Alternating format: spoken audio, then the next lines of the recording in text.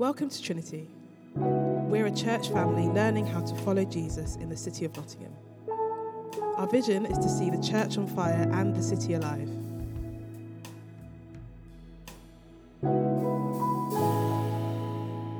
So the reading this morning is taken from the Gospel of Matthew, chapter 28, verses 16 to 20. The Great Commission. Then the 11 disciples went to Galilee, to the mountain where Jesus had told them to go. When they saw him, they worshipped him, but some doubted. Then Jesus came to them and said, "All authority in heaven and on earth has been given to me. Therefore, go and make disciples of all nations, baptizing them in the name of the Father and of the Son and of the Holy Spirit, and teaching them to obey everything I have commanded you. And surely I am with you always to the very end of the age." This is the word of the Lord.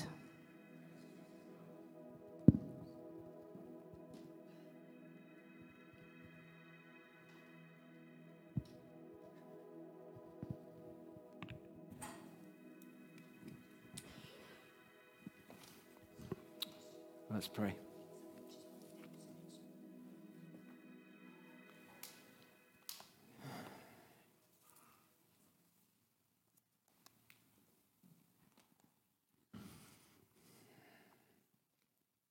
Father, thank you for the grace of your presence among us this morning.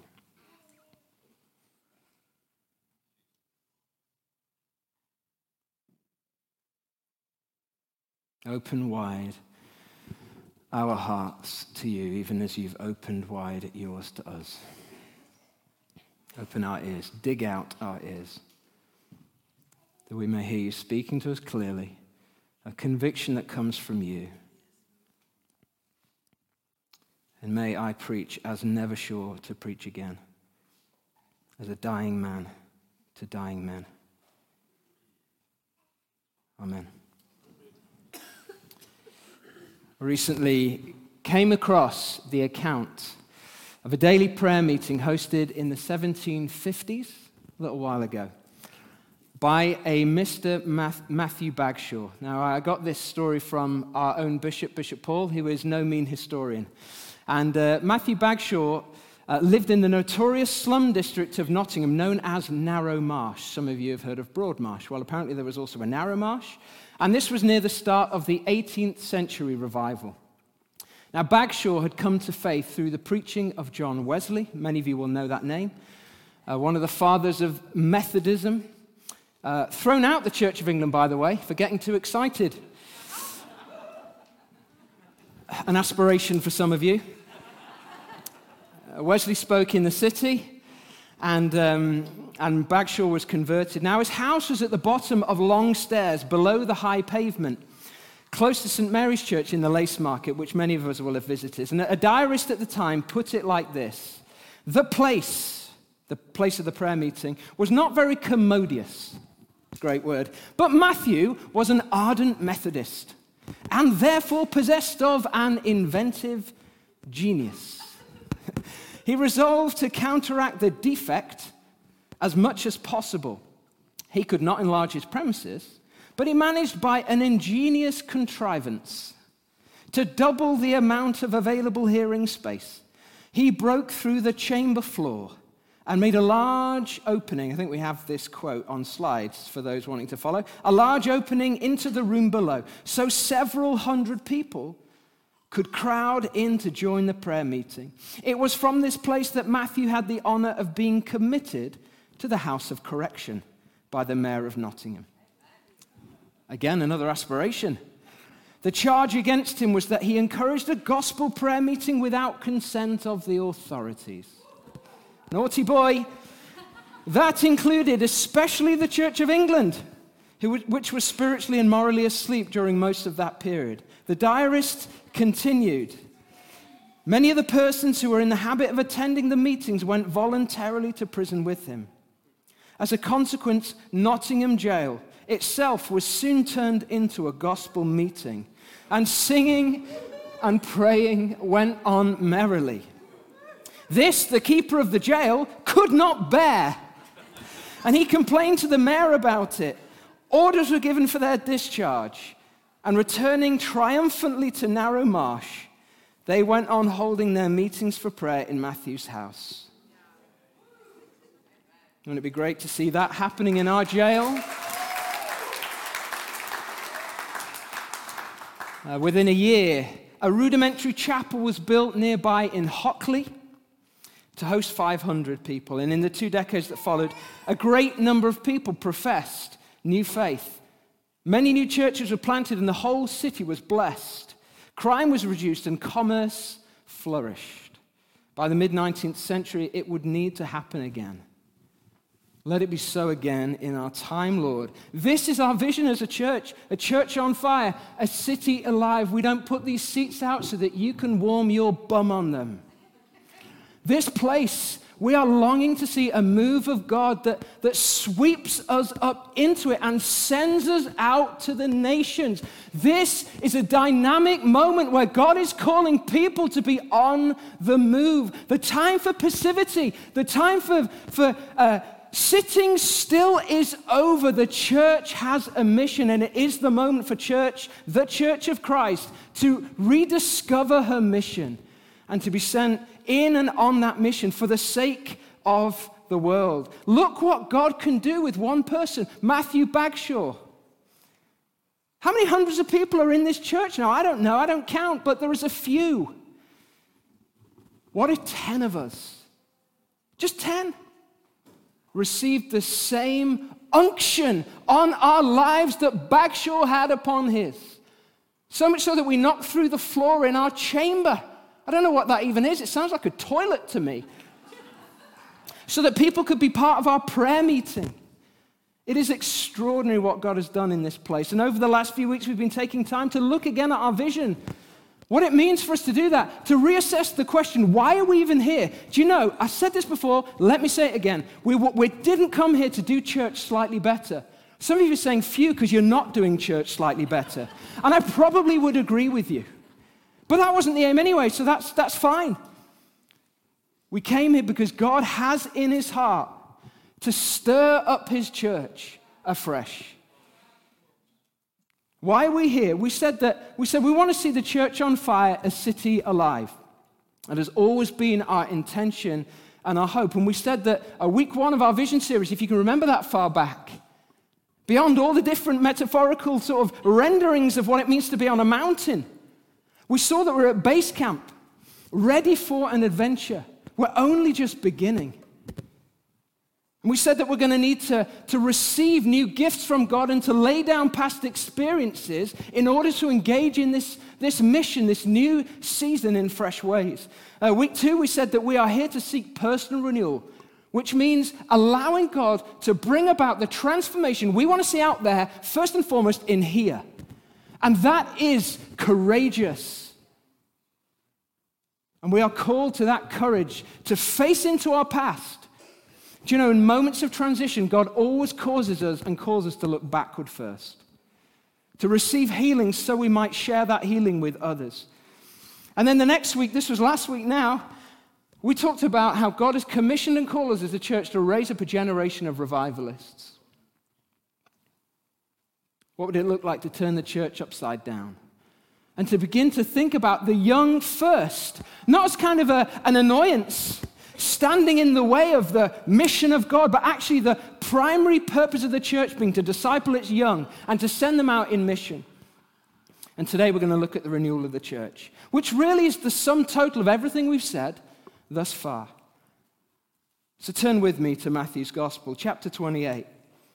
Just a short reading to make up for last week's enormous tract from Mark's Gospel.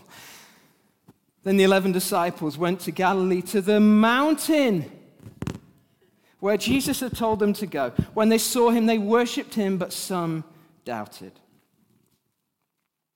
To the mountain.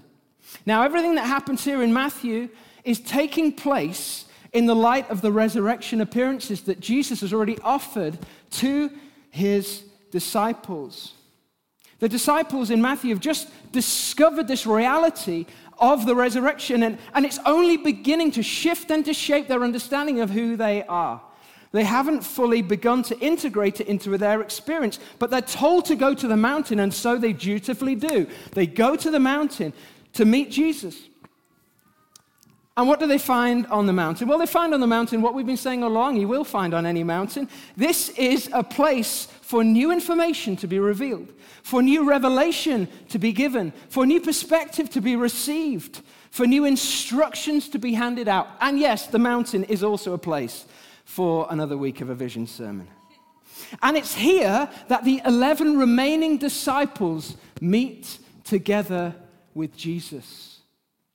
Here they are representing the rest of the disciples who can't be gathered there. Here they are representing every disciple through history. Here they are with Jesus, the resurrected Lord, representing you and I.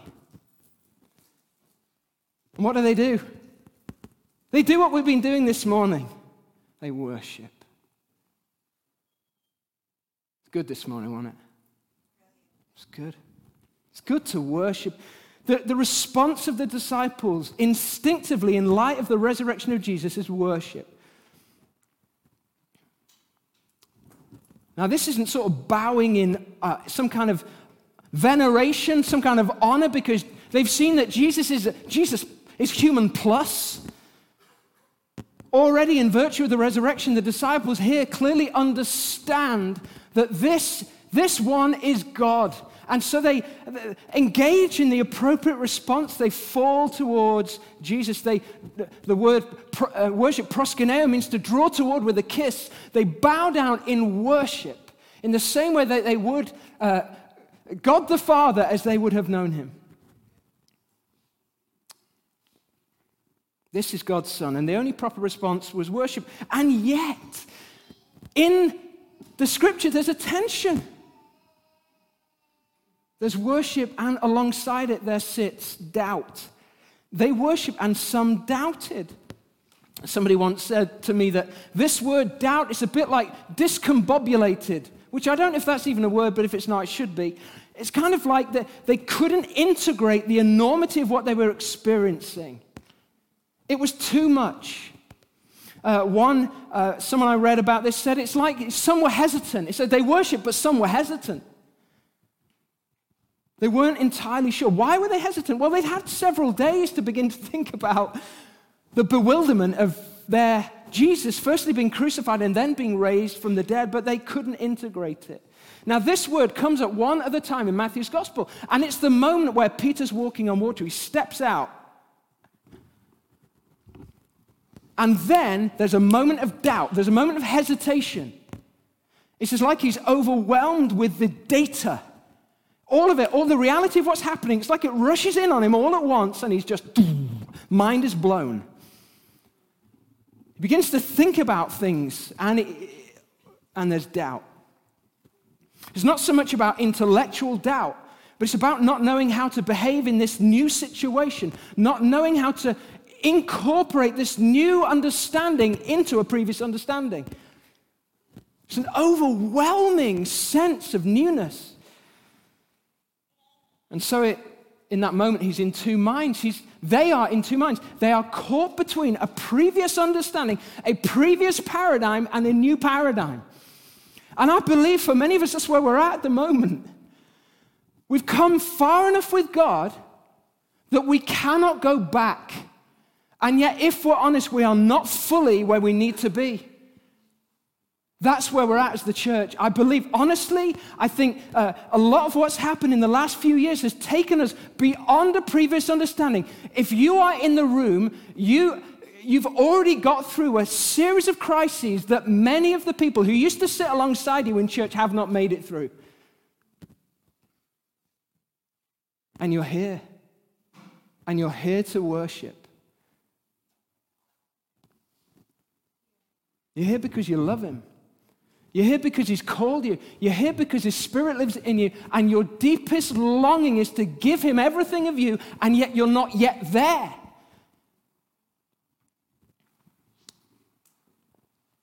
So they worship. And some doubted. Maybe they doubted because the last time they saw Jesus was at Gethsemane and they were running away from him. How will he treat us? What will he say? The point for today is simply this. These disciples are just like us. Just as in this room there is a mixture of faith, of worship, and doubt, just as in your heart and my heart, there sits alongside each other worship and hesitation. So in these disciples, the one that Jesus is about to give this great commission to, there is both worship and there is both hesitation. And that should ring in your ears this morning as good news.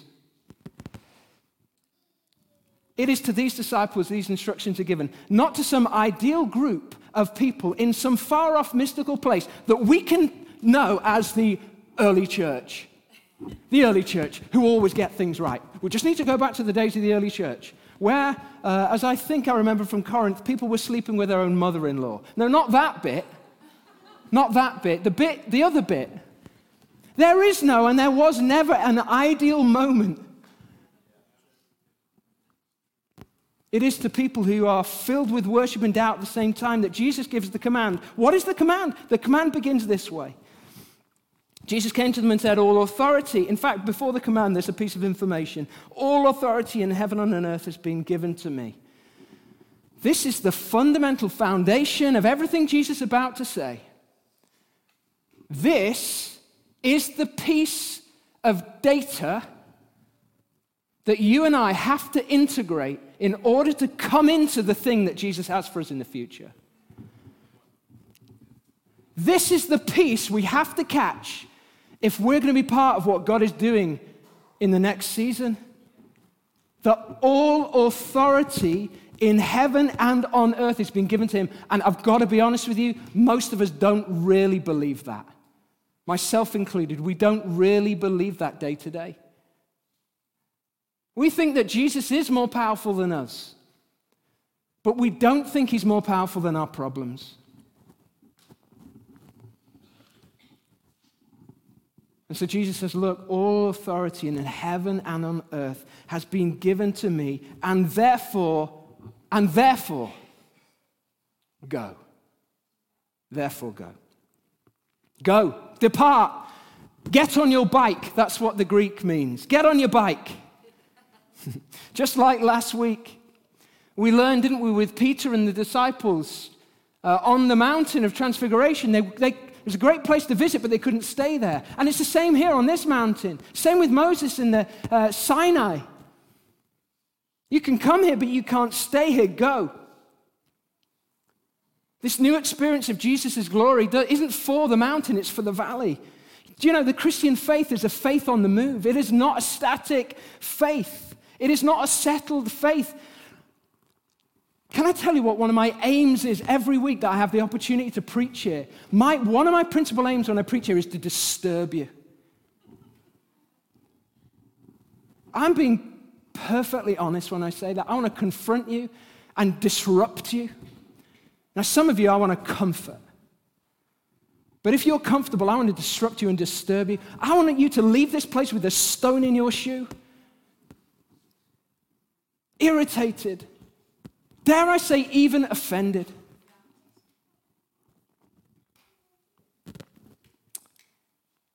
This is not a static or settled thing that Jesus is calling his disciples into. It is a missionary movement, and we need a missionary mindset in order to lay hold of it.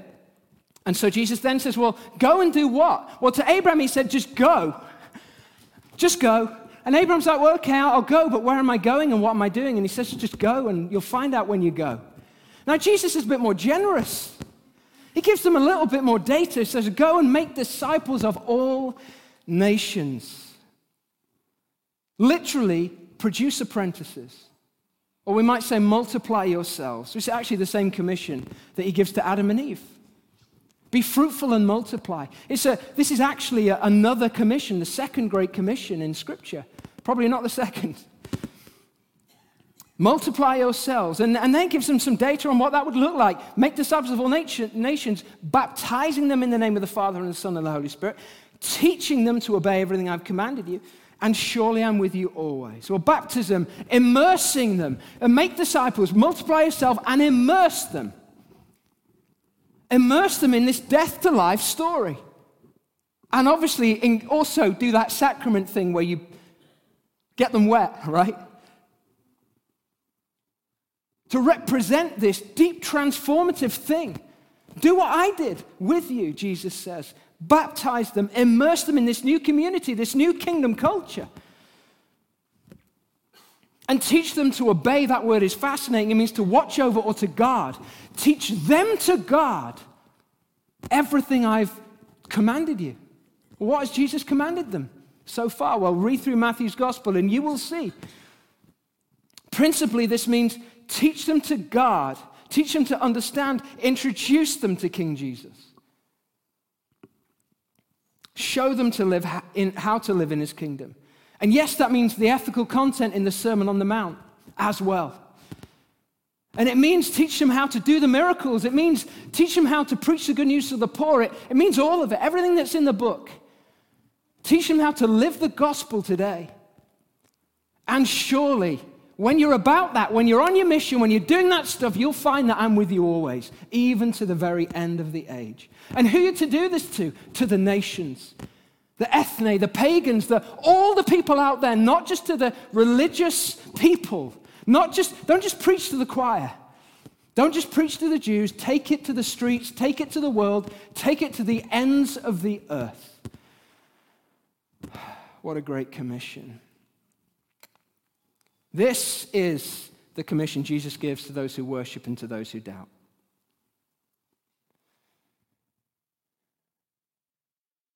This is the job description of all disciples of Jesus, both those who are confident and those who are hesitant. This and no other, these and no other are your marching orders, are my marching orders. How do you feel about that? I hope you're terrified. I hope you are. You should be. I am. Unfortunately, over time we have seen this Great Commission increasingly as an unreachable goal for the majority of disciples. The thought of replicating ourselves has seemed so out of the realms of our skill and possibility that we've been willing to outsource it to professional Christians. People who are paid to do that kind of thing, special saints. People maybe who are less busy than us, more knowledgeable than us, who know things like Greek and Hebrew. While the rest of us are content with taking a supporting role, coming and supporting that great man or woman of God's ministry from a distance. Have you ever noticed that many of our churches are arranged in order to bring about that exact result? And so the Great Commission has become the Great Omission. Because no matter how great the preacher, the leader, the nun, the monk, the local saint, they simply cannot be a disciple where you have been called to be a disciple. And so renewal of the church must mean each and every Christian picking up the Great Commission as the basic description of what their life is about. This is the mission of the whole church for the sake of the whole world. It's got to begin with you and I. If you and I are not engaged in this, then whatever is happening at the institutional level in the church, it will mean nothing. Nothing.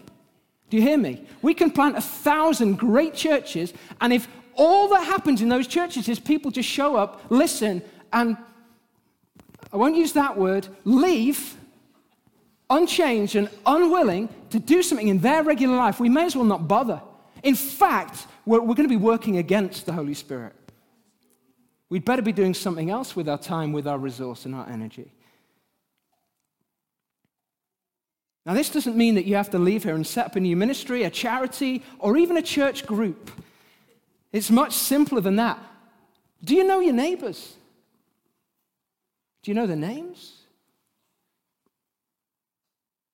Do you know what they wrestle with? Do you know their longings? Do you know their fears? Do you know their hopes? Could you pray for them? Have you asked to pray for them? Have you told them you're praying for them? Have you asked the Holy Spirit what He's doing in your workplace, or in your family, or in your school, or university? Have you asked Him how He is calling you to play your part? Have you asked Him why He called you there? Not why did you get that job, but why He called you to that place and what His desire is. Have you asked Him what it would look like to see that place on fire with His presence? Have you asked Him to give you a holy longing, a holy imagination for that place? Have you simply said these words, I am willing? See, that's the point about Matthew Bagshaw. He's not a clergy person. He doesn't wear a collar. He gets sent to jail because of that very fact.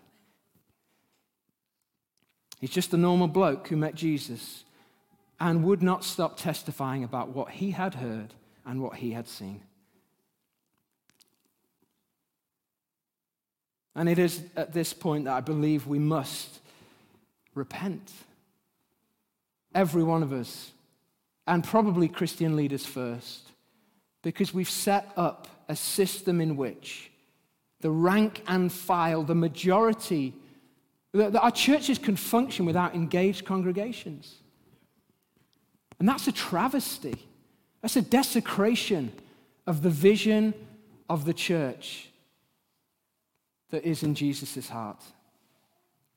My question simply to myself first, and then to you, is, are we engaged in our kingdom mission? Are we activated in it right now, or are we passive? Of course, that's the first stone in your shoe. I hope that bugs you all week. The second thing, though, is to say, well, the renewal of the church means recapturing and rediscovering that call. But it's also about renewing communities of faith. And we have a vision for that here too. Now, as I said, the first one is essential for the second one to be meaningful. But we believe that churches, and that by that I now mean local communities of believers gathered in a place and sent from a place, organized into groups so that people can gain and gather meaningful relationships in which they're held and encouraged and nurtured, those kind of things, worshiping communities, they matter to a vision of renewed discipleship because they are places where burning hot coals can be kept with other burning hot coals so that they don't grow cold. Thank you. So that the heat's not lost. Churches are forward operating bases to sort of gather a military image, positioned behind enemy lines in every local area where disciples are enabled to be on a military footing, waging war against the kingdom of darkness wherever they are called. That's what churches are. They are thin places where people can encounter the living presence of Jesus, gather together with other saints, and where people who have never known Him can walk in and weep and say, what is this presence I sense in this place? And that happens here, church. I want you to know that. We hear stories of that. Churches, gathered local environments, are hospitals for healing. They are places for ongoing spiritual renewal. They are boiler rooms of fervent prayer. They are universities for training and equipping in the kingdom. There is no other institution that is committed to training disciples in the kingdom. But the local church is, or at least should be. They are centers for commissioning and sending us into whatever God has for each of us. What they are never is places for entertainment. And because of that, we are determined to play our part in the renewal of the local congregation across this city and across this county in partnership with our diocese. And because of that, we are making it our aim, our priority, a priority to raise up and send as many humble, holy, spirit-filled leaders as God will send us, so that we can reach parts of this city that are as yet unreached with the good news of Jesus. Fill them with a thriving local community where worship is central, where the presence of God is not an optional extra, but the fundamental engine on which the church is operated, not just a glorified social community, or a group that knows how to do social action and organize people, where every so often God might dance into the room and see if he's welcome and then pop out.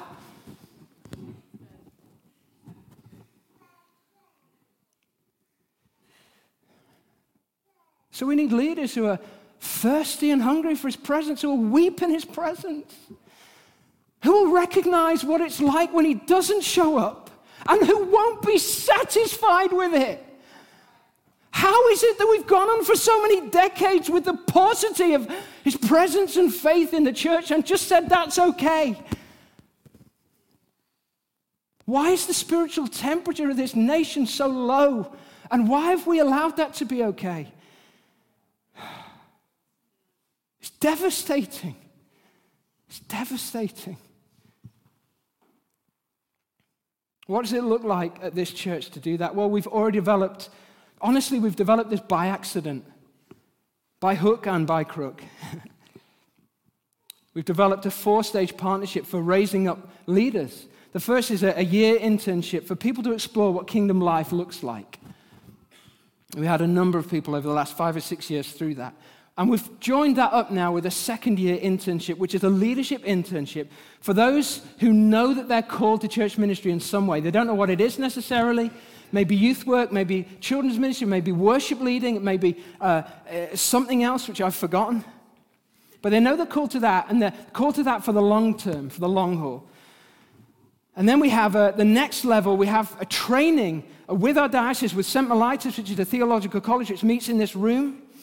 Training for people who are called into church leadership. Now, we're putting lots of people through this. We've already sent people who've gone through this and been sent out. But expect this number of people to grow. And we're expecting this to grow and to begin to encompass an increasingly diverse group of people in every way. Socially diverse, racially diverse. It will become more diverse in the age range. Many of you went to Focus this year with us, and you heard Nikki and Archie talk about the Caleb stream, which is and the Peter stream, 2 streams for training and sending people who are called to church leadership, who don't fit the mold. And we're committed to playing our part with that as well. This is what we're praying for. Beyond that, we are raising up already and sending curates, which is a fancy Church of England word, for those who are now being trained for church leadership, but I'm doing the kind of final apprenticeship. We have a number of curates at this church already. We have Mark, we have Beth, we have Joe. Amy's technically a curate, although she's, as all of you know, already been my boss for the last 6 years. Is there anyone else I'm forgetting? We had George, and we got rid of him. That's the next bit. We're also committed to raising up other leaders who are called to other specific ministries. And again, our diocese has got at least 2 pathways available for people who know they're called to church ministry and want that level of training and engagement, but they don't want to lead the church.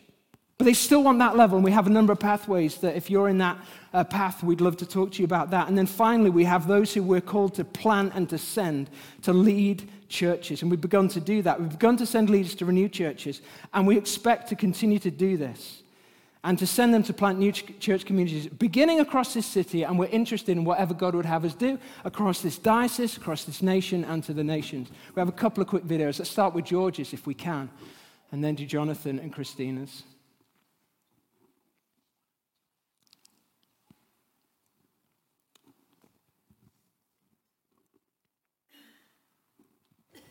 Hello Trinity, we're Jonathan and Christina, and we're so excited to connect with you today as part of the extended Trinity family.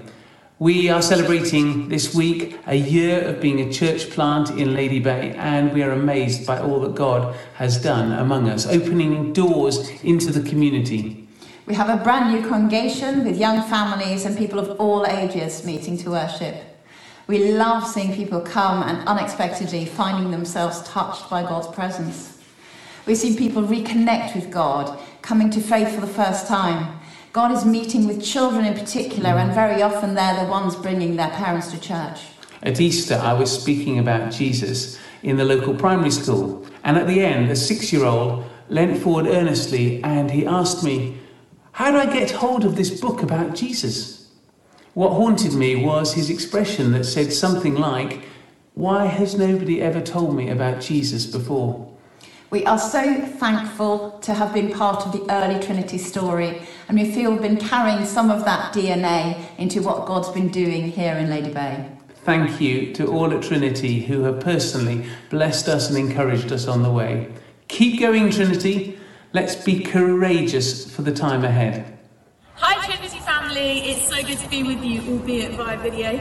For those of you who don't know us, we are George and Katie and Isaiah, and we are leading St Wilfrid's Church here in the south of the city, part of the Trinity family of churches.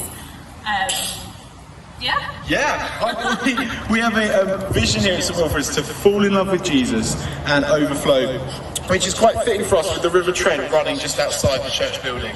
And we've been here about 7.5 months now. We've been so excited to see what God's been doing. We've seen people find renewal in their faith. We've seen people come to faith for the first time. Our numbers on Sundays have been growing as a representation of the hunger that we believe God is stirring in this part of the city. And we're really excited for what's to come. We've just been having some vision lunches. We've got a marquee just in the paddock for just getting the church excited for what this next chapter might be. As you can sort of see around us, we've got lots of different buildings and space that God has given us, and we're hoping to revitalise some of these spaces in the coming months. Yes, and we've also got some new staff, which is very exciting, to help facilitate what we believe God is calling us to, some specific areas that God's calling us to in this parish.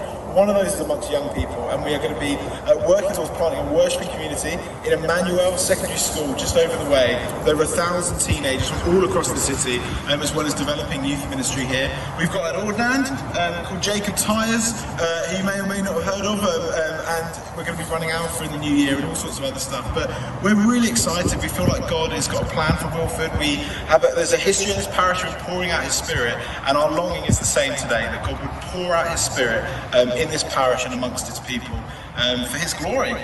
Amen.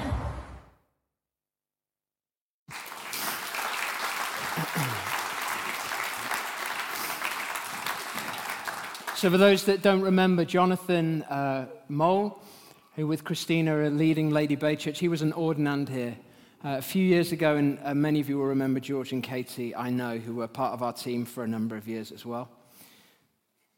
In addition to this, in the short term, it looks increasingly likely, I can say this with a reasonable, a very high probably degree of confidence, that St Andrew's, which is the church at the top of the hill, not the Sikh temple next door, beyond that, the one at the top of the hill, will be joining our family here at Trinity Church. And we're in discussions with one other church in the city to see what a Trinity community might look like in that place, in a completely different context, a completely different part of the city. And this is just the beginning. It's not the end of what God has for us, I know, but we are expecting to see more and more of this happening as we just pursue what it means to see a church on fire and a city alive. So, you were saying a couple of things to me, and I couldn't quite. What were they? Don't worry. Was that what you were saying? I'm not worried. I am now. So this vision encompasses the renewal of every single disciple. A recapturing of that great commission by the Holy Spirit. Would that all God's people recognize the call on their lives to carry the flame of the gospel wherever it is that God would send them. But also a process of setting apart some in particular for leadership in the renewal of the institution of the church in England. And who knows, if God would will it, even beyond. So how can you play your part? In the words of Joshua,